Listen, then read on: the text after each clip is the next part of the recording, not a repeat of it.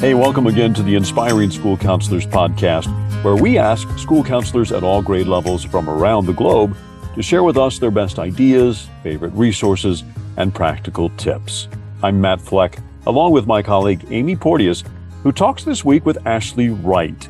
Ashley is a former teacher and has only been an elementary school counselor for 5 years, but she has already been recognized as the state of Texas's School Counselor of the Year and was selected this year as a finalist for ASCA's National School Counselor of the Year distinction. As Amy noted when she talked with Ashley, that's pretty impressive. I'm very happy and blessed to have the platforms that I have to inspire others, because I want to turn outward to say, like, you can do it too. Like, it's not just me, but you can do it too. And here's how I did it. But I'm very, as you can tell, just passionate about being a school counselor. Like, it's my favorite thing. And I'm so glad that I'm in this position now.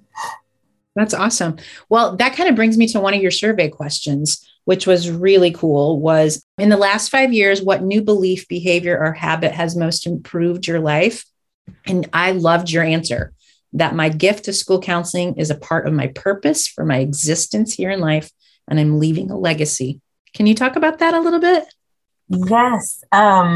For me, I always tell people, I felt my calling as a teacher. I felt very connected to my students within the classroom, and I was that SEL teacher, the music teacher. We're moving and grooving, dancing, teaching, and I still miss teaching, but my heart was always drawn to all kids on our campus. It didn't matter if they were, part of our bilingual community or in the different grade levels. It's just like when I see kids, I light up and I love pouring into them. Part of my gift and my talents that I possess is I'm able to be that role model for them, to be that role model for our parents, to be the role model for staff teachers, in creating this preventative, resilient, loving culture. And it doesn't always have to be so negative, because I feel like counseling sometimes gets that stigma, something bad has happened. But really, school counseling for me is just how to tackle life. One of the things you said you liked was doing morning announcements where you bring joy and music and positive words. What's that like? So around my campus, my kids sometimes call me Counselor DJ Ash Bash because I'm always dancing. I'm always moving and grooving. I'm always, turning on the latest jams. My principal knows I'll try to make her dance. Sometimes you can see me floating through some hallways with my karaoke microphone and just acting silly. And then on morning announcements, we call it Friday dance party.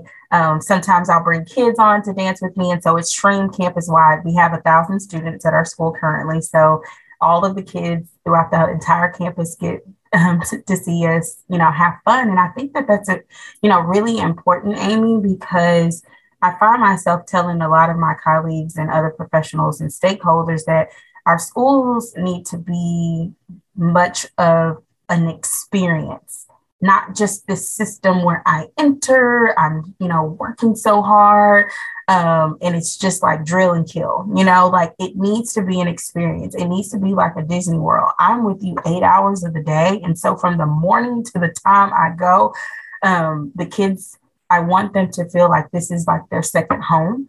And for most kids, it is, their second home, to where they feel safe, where they feel loved, where they feel valued. But most importantly, I'm learning. And even through my struggles, I'm still having fun. I think we've kind of gotten away from that as a society with a lot of our challenges that have happened. And so part of my role at my school, bringing the dancing and the fun, is just like, hey, let's lighten it up. Let's groove, And even if you're not a dancer, like, it's so funny, Amy. I walk up to a student, and even if they don't dance, I'm like rubbing on their shoulder, like, give me a shoulder, give me an elbow, give me something, and they'll kind of giggle. Because I'm like, it's okay to laugh, just have some fun, even if you don't know the moves. So that's me. That is wonderful. I am immediately leaving my office and coming to dance with you. That sounds like a lot of fun. Yes, you should.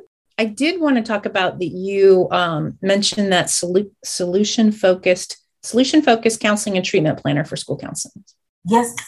I am a big fan of Russell Sabella, Professor Russell Sabella. He's amazing. He's been on our podcast. Yes, I just love his excitement for the, school counseling profession. And I think as a school counselor, it's a little different in private practice where, you're a licensed professional counselor, you kind of hone in maybe on one technique, you know, through all of your interventions with the clients, to keep that consistency. But when you work in a school, you have different students, different personality, different systems, and different just backgrounds and different environments that we all have to account for. So where one technique, in my personal professional opinion, may work with this student, it may not work well with another student. But what has remained consistent that I've noticed through my 5 years is the solution focused.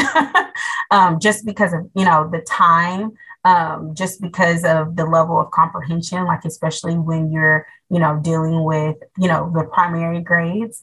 I also like the treatment planner for elementary school counseling, because I think with a lot of issues, a lot of different disabilities that we're finding which is, I think, amazing that parents are becoming more aware of mental health.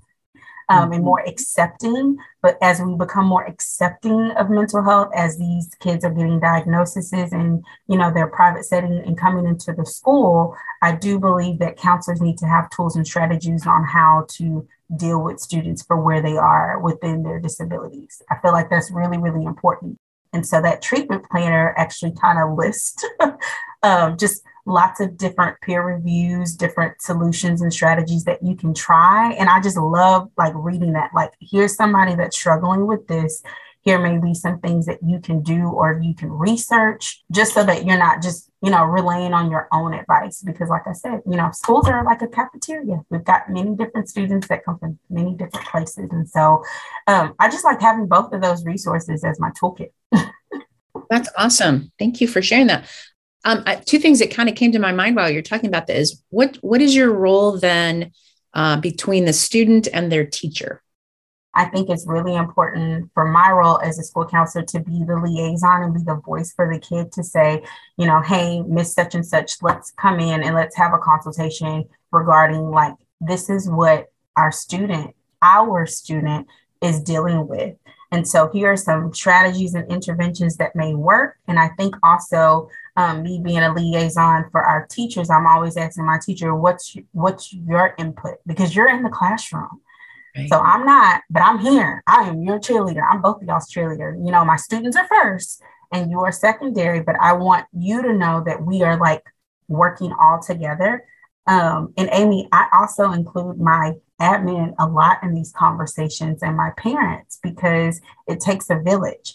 And so while we just look at the kid, we have to look at all of the cheerleaders behind the kid. And so it's really important that admin's on the same page on some interventions and strategies that the teacher's doing, so we can support the teacher as well as supporting the kid, and then also the parent. And so a lot of that comes from me having conferences with the teacher, me having conferences with the admin, teachers, and counselor having a conversation. And then at the end is my most favorite part, is when I bring the student in and he sees or she sees everybody on the same page rooting and saying, hey, we know that this is it, but this is how we're going to help you. I just think it's a beautiful thing, because kids are mind blown when they see, oh, all of y'all talk to each other. Yes, we do. And we're all here for you. And this is what we're going to try. And if it doesn't work, that's okay. We're going to keep going. That's why you're in school, because we're learning and growing together. So I'm a very big person on, and I say this a lot for my platform, school connectedness, because nothing can be done in isolation. And I think it takes everybody involved. Absolutely. Extend that just a little bit then. What's your role with the community mental health agencies in your area? Yes, great. So through our district, we get lots of different resources as far as referrals and different private practices that will give us information. And so if a parent is, seeking services, I do refer out. I will send an email over some places. Sometimes I may contact the place, find out, about insurance, how much it costs, oh, Amy, this is really important. So I get so excited.